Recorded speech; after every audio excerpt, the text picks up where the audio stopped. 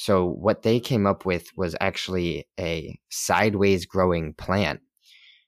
It's very interesting. They have these almost like shelves that are spring loaded to expand, and they put the seeds and the dirt in there, and then as the plants grow, they move it down this hemispherical rack, so that the shelf that these are in grows, giving the plants more space to grow, and they are able to control the growth rate of the plants in this manner.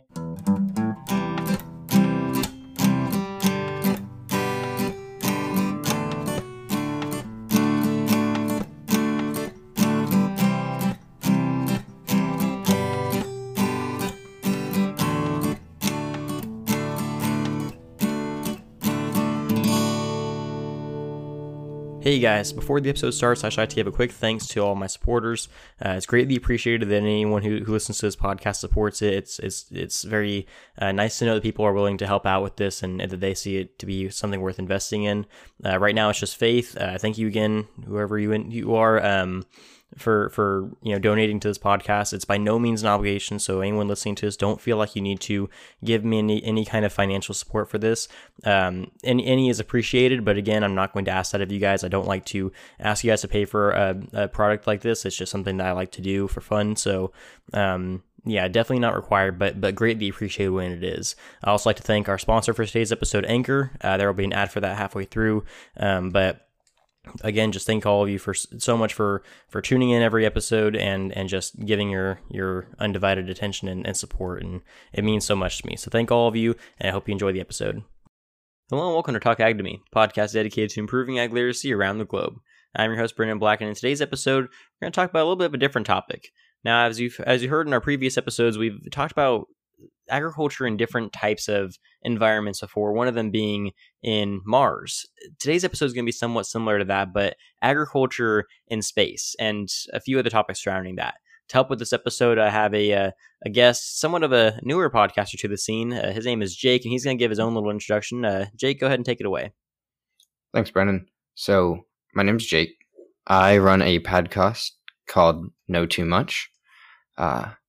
I come from an academic background. I currently study astronautical engineering and am currently designing a lunar base for NASA. So I would consider myself growing in knowledge on the idea of using plants in space as living and breathing sources. Awesome. Well, yeah, that's great to hear. So I'm glad to have you on here. It's really exciting to hear you reach out and talk about that kind of stuff. So I'm pretty excited to get into the episode. If you're ready to go. Yep, I'm ready. Cool. So before I start with the questions or the discussion or anything, kind of my go-to question for every guest I have on this podcast is, would you mind explaining what, if any, experience you have with agriculture, with food production, with anything in that industry? So agriculturally, I grew up in a relatively rural area, so I did have corn growing around me a lot. My extended family largely grew up on a farm, whereas I grew up in more of a suburbia area. So I've heard about farming, some of the practices like crop rotations and such. But personally, the most I've ever gotten to is I drove an Alice Chalmer, and I have played Farming Simulator, so don't have too much experience directly.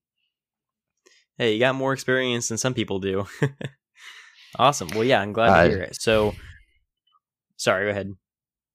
Oh, no. I was just going to say that I was very fortunate to get to drive those tractors and learn the mechanical stuff behind them, so it was nice. Yeah.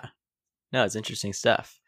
So, kind of jumping into our topic today, you said you had some good sources and some good information for us. So, before we get started, why don't you kind of introduce the idea for what we're going to be talking about today? Okay. So, as I said, I am designing a lunar habitat. Mm-hmm. So, back in the late 70s, NASA commissioned a program to look into the feasibility of growing plants on the lunar surface. Not to be confused with growing it like in lunar dirt. We're still growing it in Earth dirt that we just shipped up there. But there are a lot of issues in terms of growing it on the moon that I can talk about a little bit later. but we have been doing physical tests, not just thought experiments, on the International Space Station. They have been growing plants up there for a while and have actually started to increase the complexity with which they're growing them spring of 2018, so just a few years ago. And when they grow them, they then freeze them and send them back to Earth for analysis. And we can learn more and more about how plants grow in microgravity, these confined spaces, different processes for growing them. And we can extrapolate that to the moon, Mars, deep space, wherever we want. That's incredibly interesting stuff. So before we get too much deeper into the informational type of stuff, and maybe this will be a more appropriate question towards the end of the discussion, but do you see food production being a possible reality sometime in the near future, in space? I mean, absolutely. Substantial food production could cause issues. And I really wish I could show you one of these flowcharts I have here. It's very complex in how they have to manage the nutrients of the plants and the nutrients of the people to make sure that both the plants and the people are happy in the same environment. Astronauts on the International Space Station have actually eaten red lettuce that they grew up there entirely. They sent up seeds, they sent up dirt, lights and stuff, but they grew it from seed and then ate it up there. And so they have eaten food from space, though lettuce is far from being substantially nutrient full, but I feel like full food production is definitely something we could see in the near future. Wow, that's awesome. I mean, if that were the case, then that would kind of provide an alternative to the food scarcity that we're starting to see in our own planet. No, that's incredible stuff. So why don't you kind of start to break down kind of the idea behind what you're talking about with the lunar farming kind of thing. What technology is necessary for this thing to be possible? What kind of innovative methods of agriculture are we having to use? I'm assuming some kind of hydroponics or other alternative forms of agriculture being used in this instance. Like how does low gravity farming work? Could you kind of just explain some of that stuff for the audience? Right. So yes, one of the options that group came up with in the late 70s was to use hydroponics or aeroponics, and they talked about different ideas in that regard. Though back then, really the main method of producing food was still in dirt.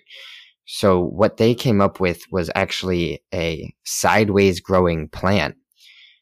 It's very interesting. They have these almost like shelves that are spring loaded to expand, and they put the seeds and the dirt in there, and then as the plants grow, they move it down this hemispherical rack so that the shelf that these are in grows, giving the plants more space to grow, and they are able to control the growth rate of the plants in this manner, and they can control what nutrients go in and how much light they get.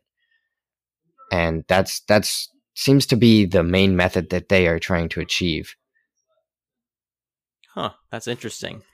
So where do you think, just from an understanding of the science of it today versus way back in the 70s when they first tried it, where do you think that they were going wrong, or where do you think they were going right necessarily?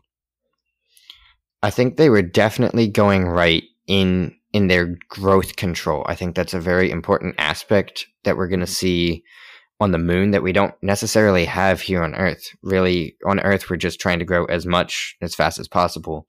Whereas up there, you don't necessarily want as much as fast as possible. You want to be able to control when it's ready to go to harvest and how much nutrients it's absorbing, because that's all very limited. You don't want 1,000 pounds of potatoes and nowhere to put it, because you can't just set it outside. You have to keep it inside, and if you keep it inside, that's taking up space that you just don't then have to keep other equipment.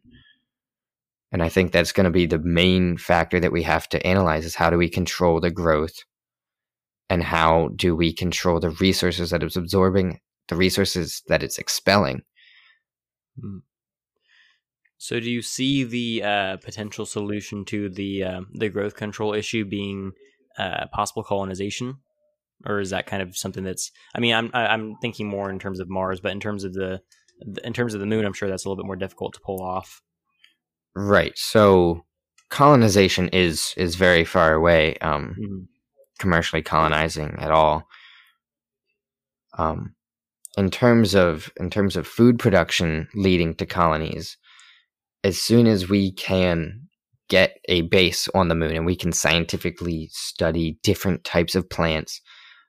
There's even I have a book here on lunar bases, and they talk about using animals as food and the different pros and cons, which animals to use, which animals are a little so-so. They even get into seafood.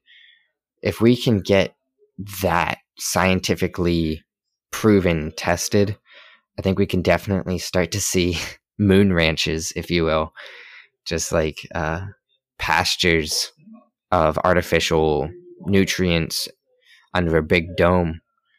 I think that could definitely be somewhere in the further future for sure, but in the future. Yeah, no, that's definitely interesting. I kind of want to see what the moon ranches would look like. You know, yeah, all the cows about all the songs about cows jumping over the moon would be not so fantasy anymore. Absolutely. So, what do you think is the? How do I put this? So, actually, I did have a question about the nutrients, kind of like you were talking just now.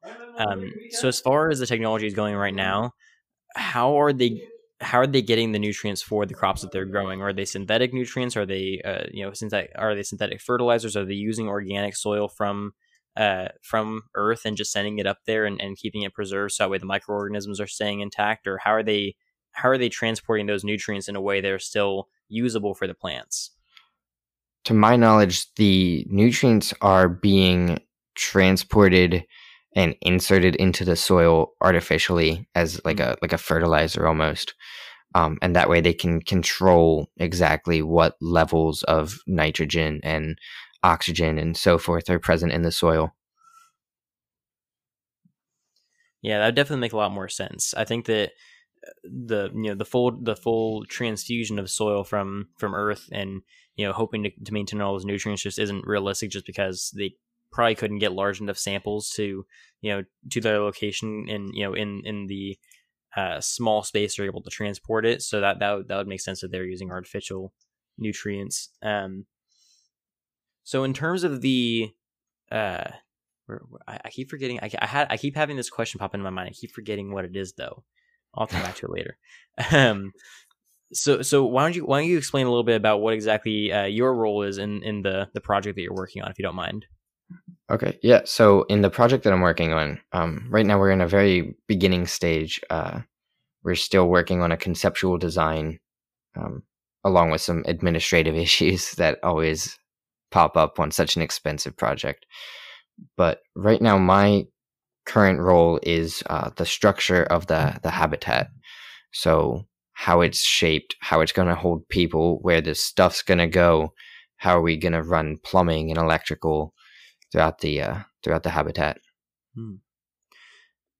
Yeah, no, that's definitely I can imagine the structure is incredibly important to making all that stuff work. So is there a certain level of okay, I remember what the question was going to be. Is the farming is the cultivation being done mostly on the actual surface of the moon using soil from Earth, or is it being done like in the space station that's just going to be stationed on the moon? It's going to be inside of a habitat. Okay. Yeah. That's what I kind of figured, but maybe you mentioned that and I missed it. But no, that definitely makes a lot more sense. So something similar to what we kind of saw on The Martian, some kind of greenhouse on the moon of sorts. Absolutely. I believe in The Martian, though, he does use Martian soil. He does. It's been a long time, and that would not be feasible with the moon. Right. No, exactly. Yeah, moon dust is very igneous. It would not work. So what is the appeal, necessarily? I guess just because of the proximity in comparison to Mars, but what's the appeal in growing crops on the moon versus other surrounding bodies of space matter? Right. So proximity is a big plus for the moon. Mhm. With the moon, we can send communications, and there's approximately a 30-second delay. So you send a comm saying the corn grew, and 30 seconds later, Houston gets it, and 30 seconds later, the people on the moon get a hurrah. Hmm. So that delay, 30 seconds seems like a long time, but on Mars, it is significantly longer. And there's even a 2-week period on Mars where there's no communication at all. The Wow. sun is in the way. So if something were to go wrong, and I mean, I know we're talking about plants, what's going to go wrong with plants, but should something go wrong, there is a big issue there. That could be Hmm. 2 weeks that nobody knows anything happened or what happened. And so the moon is definitely the best way to go in terms of a test base. Hmm. Growing plants on the moon, as opposed to currently we are growing plants in orbit around Earth in microgravity. And so we can study that pretty well. But growing plants on the moon is going to create a whole new set of issues where we're going to have a less controlled atmosphere. We're going to have opening doors, and we're going to have people coming in that are carrying microparticles of moon dust. And how is that going to affect the plants? And right now, the International Space Station is pretty well protected from solar radiation, but on the moon, they will not be. Solar radiation could mutate the plants. We could see two-headed tomatoes or whatever coming out of these. It could cause them just to wilt. And if the radiation doses reach high enough, the plants could just all die. Hmm. It's a little worrisome. Yeah, no, I can imagine it would be. And that actually led into another question I had, which was, it's kind of a two-part question. One of them was what, because obviously we talked about the environment of the moon is not the most ideal for growing crops and growing really any kind of plant life. What preventative measures or what protective gear are they using to watch over and kind of protect these crops? And second of all, let's assume that this gear is ineffectual, or even if it is effective, that the environment of the crops is so different than their home back on Earth. What changes do you think we will be able to see? And I know that's kind of impossible to predict, but like, do you think we'll see crops that are much different than the ones we grew on Earth just because of their environment, or do you think that because it's so stagnant and it's so close to what we have here, they're going to remain largely the same? Right. So to address the gear and the equipment question, they're definitely going to need to be closed off, and I think that'll help a lot. Right now, in terms of radiation shielding, you don't need a whole lot. But okay, sorry, let me start over. You need a lot over a lot of area to protect the humans, but plants, you need more. So instead of spending the extra money to put that more over the entire area, you can just put that in the enclosed area where the plants would be, and you can protect them from radiation more or less. In terms of how humans interact with it and when they take it to harvest and have it in storage, it's going to be a lot harder to keep it from mutating. And if they end up splicing or reproducing like potatoes, you could see defects definitely appear down the line. I don't know exactly what kind of defects we would see. I know that they have since spotted defects in leaf size, bloom rate, and even like plant color. I think on the ISS they grew like a purple flower that had never been like purple before, just from like radiation mutating it. It's almost random just in how what little piece of radiation will strike what little piece of the plant's genome. You could get almost anything. Interesting. So changing gears just a little bit, obviously here on Earth, we like you mentioned earlier, we grow food in terms of trying to get as much food as possible in the shortest amount of time possible. Obviously, for the time being, all these agricultural projects and all this plant science, all these kinds of projects are going to be experimental for a while. When do you see, if ever, us reaching a commercial level of production on the moon or on Mars or in other outer world type environments? A commercial level would be expensive and probably very difficult to obtain out of world, because mostly everything that you'd need to grow it would actually kind of have to be shipped from Earth. So I don't think you'd ever be able to obtain a commercial level of growth. If anything, you'd be able to do self-sustaining, and that's almost a stretch at that. It's definitely, at least as of current, not planned to sustain a full population, but is more to just kind of limit how much little MREs they have to eat and kind of get them a diverse diet. So from that point of view, a lot of people have been looking at the idea, and people who aren't quite as familiar with how agriculture works have been looking at the idea of, if we're running out of land on Earth to grow food, why don't we just grow food on on the moon, on Mars, on other planets, and we can ship it back to Earth that we can eat it. If the commercial level thing isn't going to be an effective method, for a long time, if ever, what would you say is besides just the experimental portion of it, but what's kind of the advantage to being able to grow crops outside of Earth? The advantage is the promise of growth. And when I say growth, I don't mean plant growth, but of people growth. It's the same thing that pushes us to go to the moon in the first place. I mean, why are we there? And it's that option that we have. It's there, so we'll go there, and we'll put a plant there.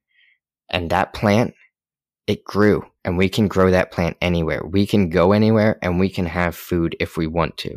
It would take a lot. It would take a lot of work from whoever's sending it and whatever, but we can.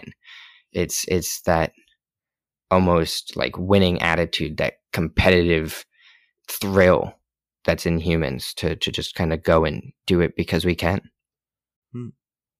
Yeah, no, I'd say it's a pretty fair reason, especially in the United States, we have a tendency to want to just be the best at everything. Yeah. So in that regard, is there somewhat of a space race going on right now between different countries for this kind of stuff, or are different scientific organizations kind of working together on this? And that's what I love about space, is we have such communication and cooperation between all these different organizations to just reach that competitive winning. We're not competing against anyone but ourselves, and I think it really helps drive it. There's no race other than, yay, we did it, versus we couldn't do it this time, let's try again. And I think sometimes that kind of pushes people a little bit harder. Yeah, no, I would definitely agree. I mean, the competitive nature of just, wanting to be better than not necessarily someone else, but just you want to be better than how you were yesterday. I think that's a massive driving force for a lot of people in a lot of different aspects of life. So that definitely makes a lot of sense.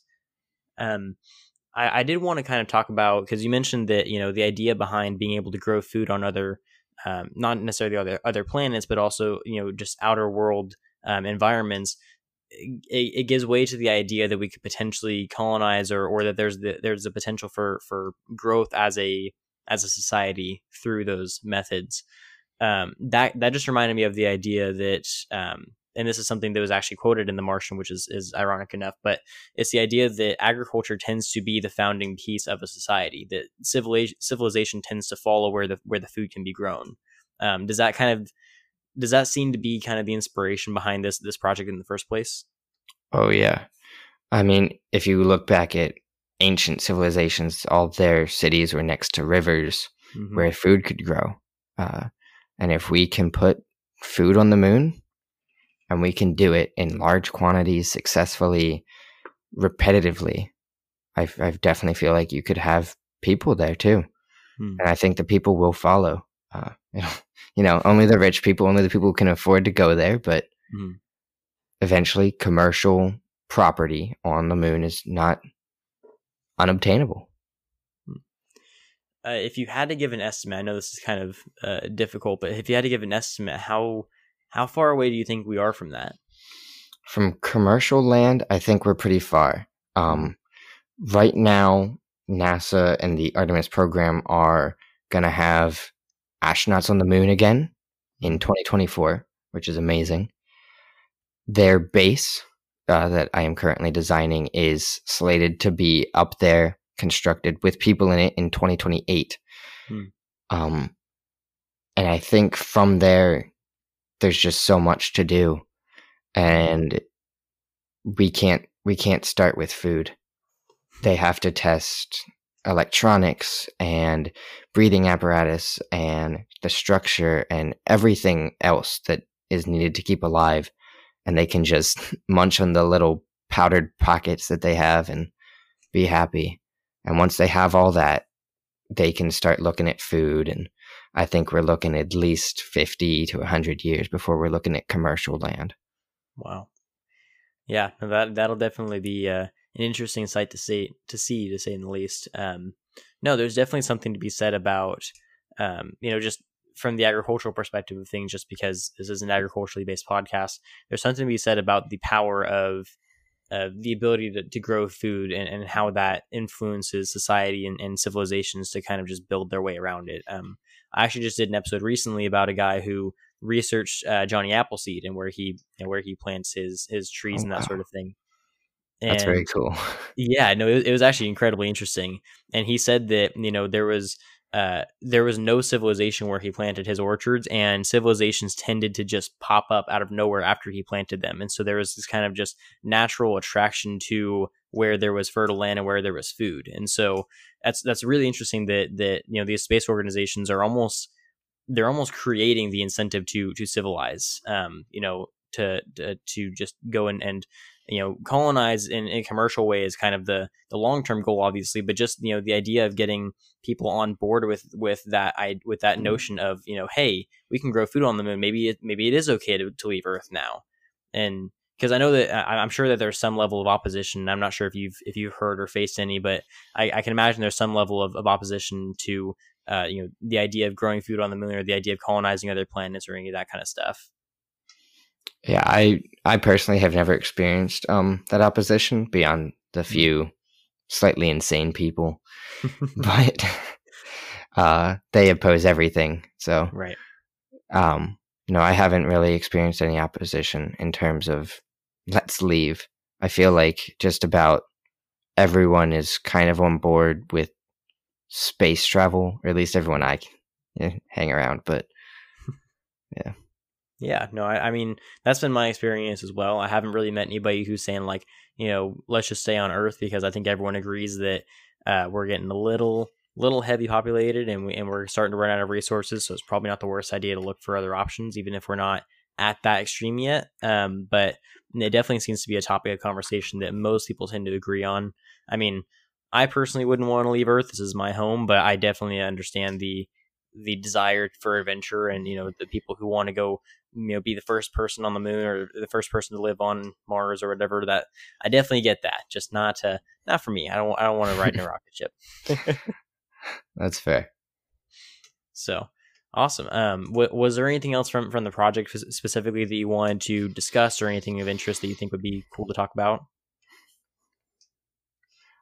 I didn't have anything else. If I didn't have anything else prepared, no. Okay. So in terms of the the ability to grow food on the moon, what do you think is kind of the most impressive aspect of that, in terms of the technology or the how fast we were able to figure it out, or maybe it's a mutation? Like what has been your favorite part about working on this project and learning about all this? My favorite part has been seeing how they learn from what they see. So as they gather data from the space station currently orbiting, they modify their tech. They realize, oh, this doesn't work so well, or this works. Let's amplify that a little bit, and they are able to put up new tech to like try new things. They've been growing plants up there for a while, and just in 2018, they put up a whole new machine to do it at a more efficient rate. And I think that's definitely what we're going to need to see. We're going to need to see testing, analyzing, and fixing. And if we can continue to do that, we can get places faster. Yeah, no, for sure. I mean, I think that's kind of that's kind of the scientific method in a nutshell, isn't it? You know, you have an idea, you try it out, you fail, you have another idea, you try it out again, and you just keep doing it until you figure out what works and what doesn't, right? 100%. So, actually, I did have a question. I just lost. Oh, I remember what it was now. So we've talked a lot about crops being able to be grown outside of Earth that are used for food purposes. Are there any crops or any plants that are being used right now for these experiments that aren't for food? Maybe they're for ornamental purposes, or they're for other utilities? They did grow flowers. Oh, They grew these flowers on the ISS. those are the purple ones you mentioned. Yes. Okay. I can't exactly remember what kind of flowers they were. But there's a relatively famous astronaut, Scott Kelly. He actually holds the record for being in space the longest. Wow. And one time when he was in charge of the flowers, they were dying, and he changed the procedure a little bit and managed to save them. We actually gained a lot of information out of that, and he managed to take a bouquet and post it on his Instagram for Valentine's Day. So it was a win-win for everybody. That's awesome. So, do you think that where was I going? I don't know what my brain is doing today. I keep having questions and losing them as I'm saying them. I was doing that earlier. You're good. Okay. So one thing I did want to kind of cover is some of the technological and scientific practices that we're using on Earth atmosphere or on Earth agriculture. Are some of those things being used in space? So I'll give you an example. So in Earth, obviously we're using genetic modification. We're using different chemicals like pesticides, fertilizers. We're using antibiotics for animals, which obviously that's not going to be used yet. Are there certain aspects of these technologies and these methods that are being used in a lot of the space crops? Like, are we seeing GMO plants used because they're able to adapt faster or anything like that? To my knowledge, they're not using any of that yet. Okay. So one of the issues with growing crops in microgravity is they have a tough time staying upright. Just like we see with people, and they lose muscle mass and their bones actually get weaker. We see the same thing with plants, which is why, as I mentioned earlier, they ate lettuce. Lettuce doesn't really have to hold itself up like a stalk of corn does.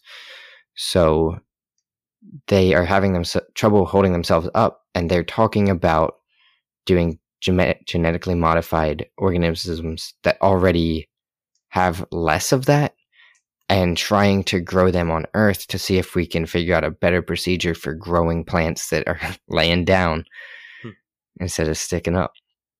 Huh. Well, that'd be incredibly interesting to see if they were able to develop anything like that that'd be basically able to resist the the gravitational effects of of being in that and that environment. So that it always amazes me the kinds of things they're capable with genetic modification. I mean, they've pulled off so many amazing things so far, and every time I read about a new thing they're doing, it always surprises me, which is super cool. I'm a big science nerd, so every time I read that stuff, I get super excited. Yeah. So cool. I'm trying. I think those are all the questions I had. I thought I had another one, but I cannot remember what it was. Did you have any questions, any comments, anything else you wanted to discuss?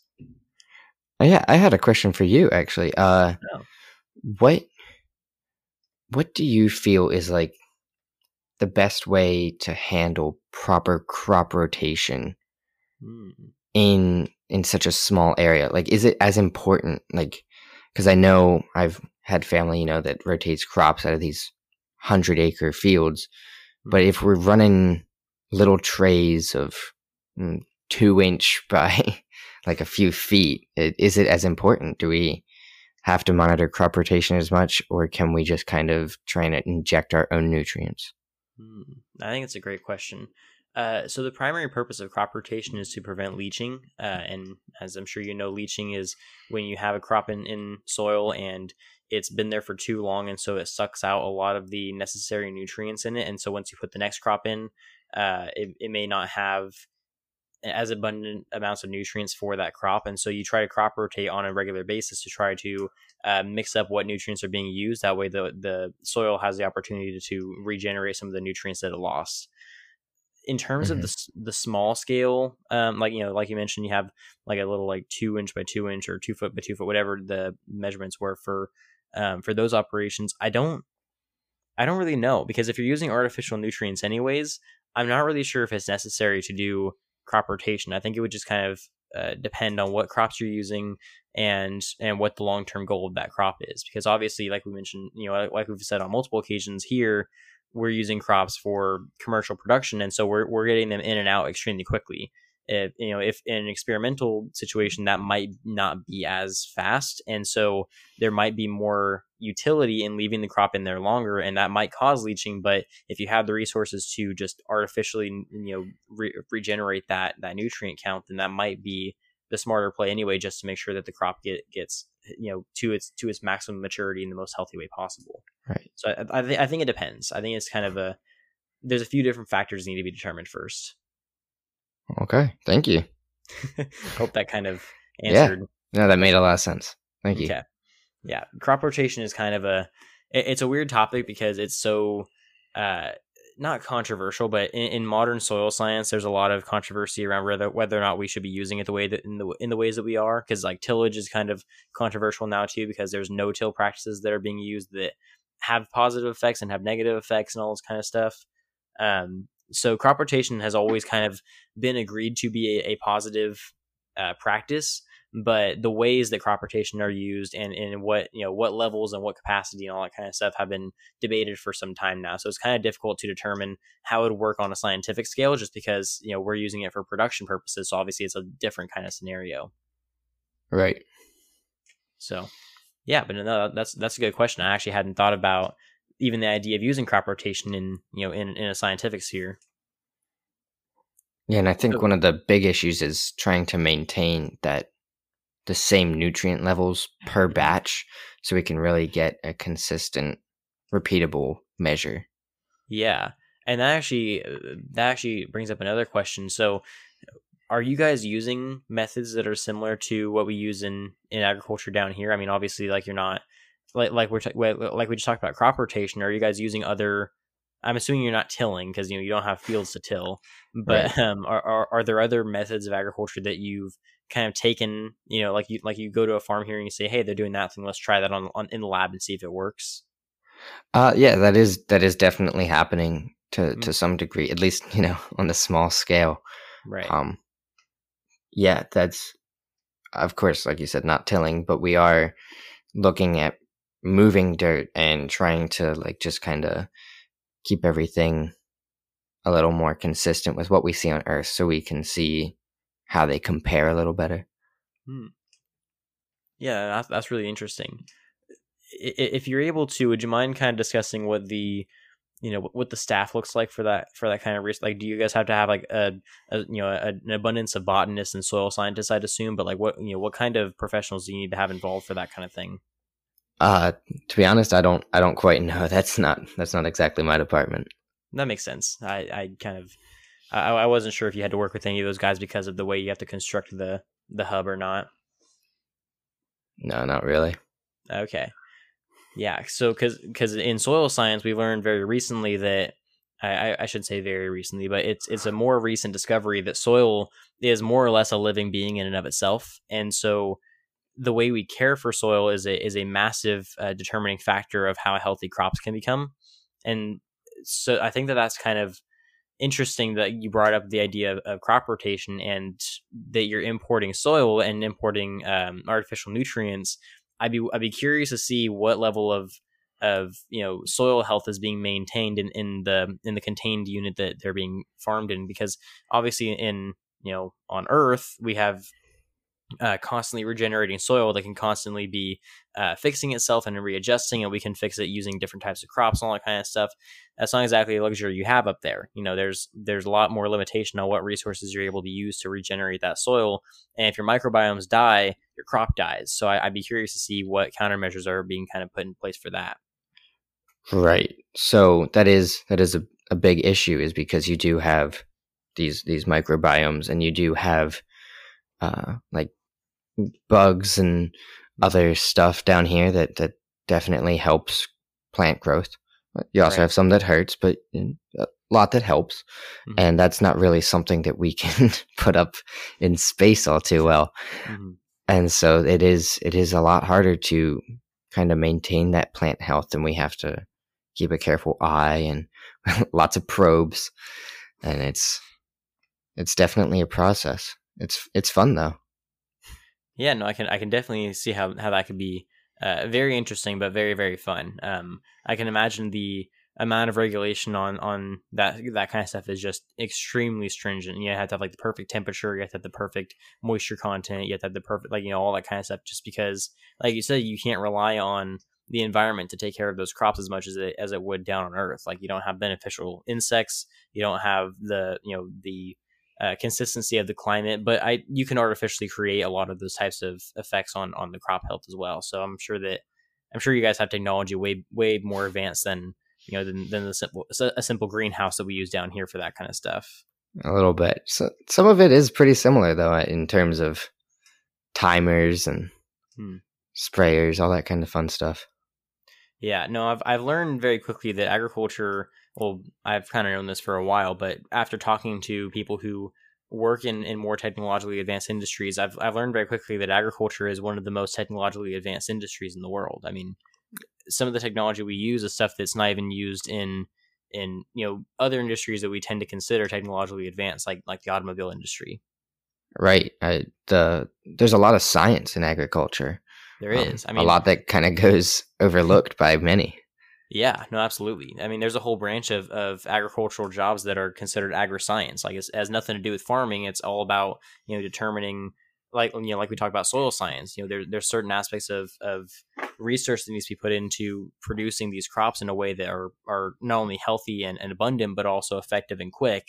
And that doesn't just happen overnight. And farmers don't have time to figure that stuff out on their own. So there's tons of science jobs related to agriculture that people tend to just forget exists. Yeah, it's a whole different light. Yeah, no, definitely. But no, it's really interesting stuff. I always enjoy learning more about other industries as well as my own. So, yeah, I mean, did you have any other questions? Anything else you wanted to discuss? I think I kind of covered everything I was thinking of. Yeah, you covered everything I had. So awesome. Well, yeah, if you end up having, any more questions, or maybe you have other things in agriculture you want to discuss, you're welcome to come back on for another episode. I mean, it doesn't have to be about space. We could just talk general ag or whatever. Sounds good. Thanks for having me.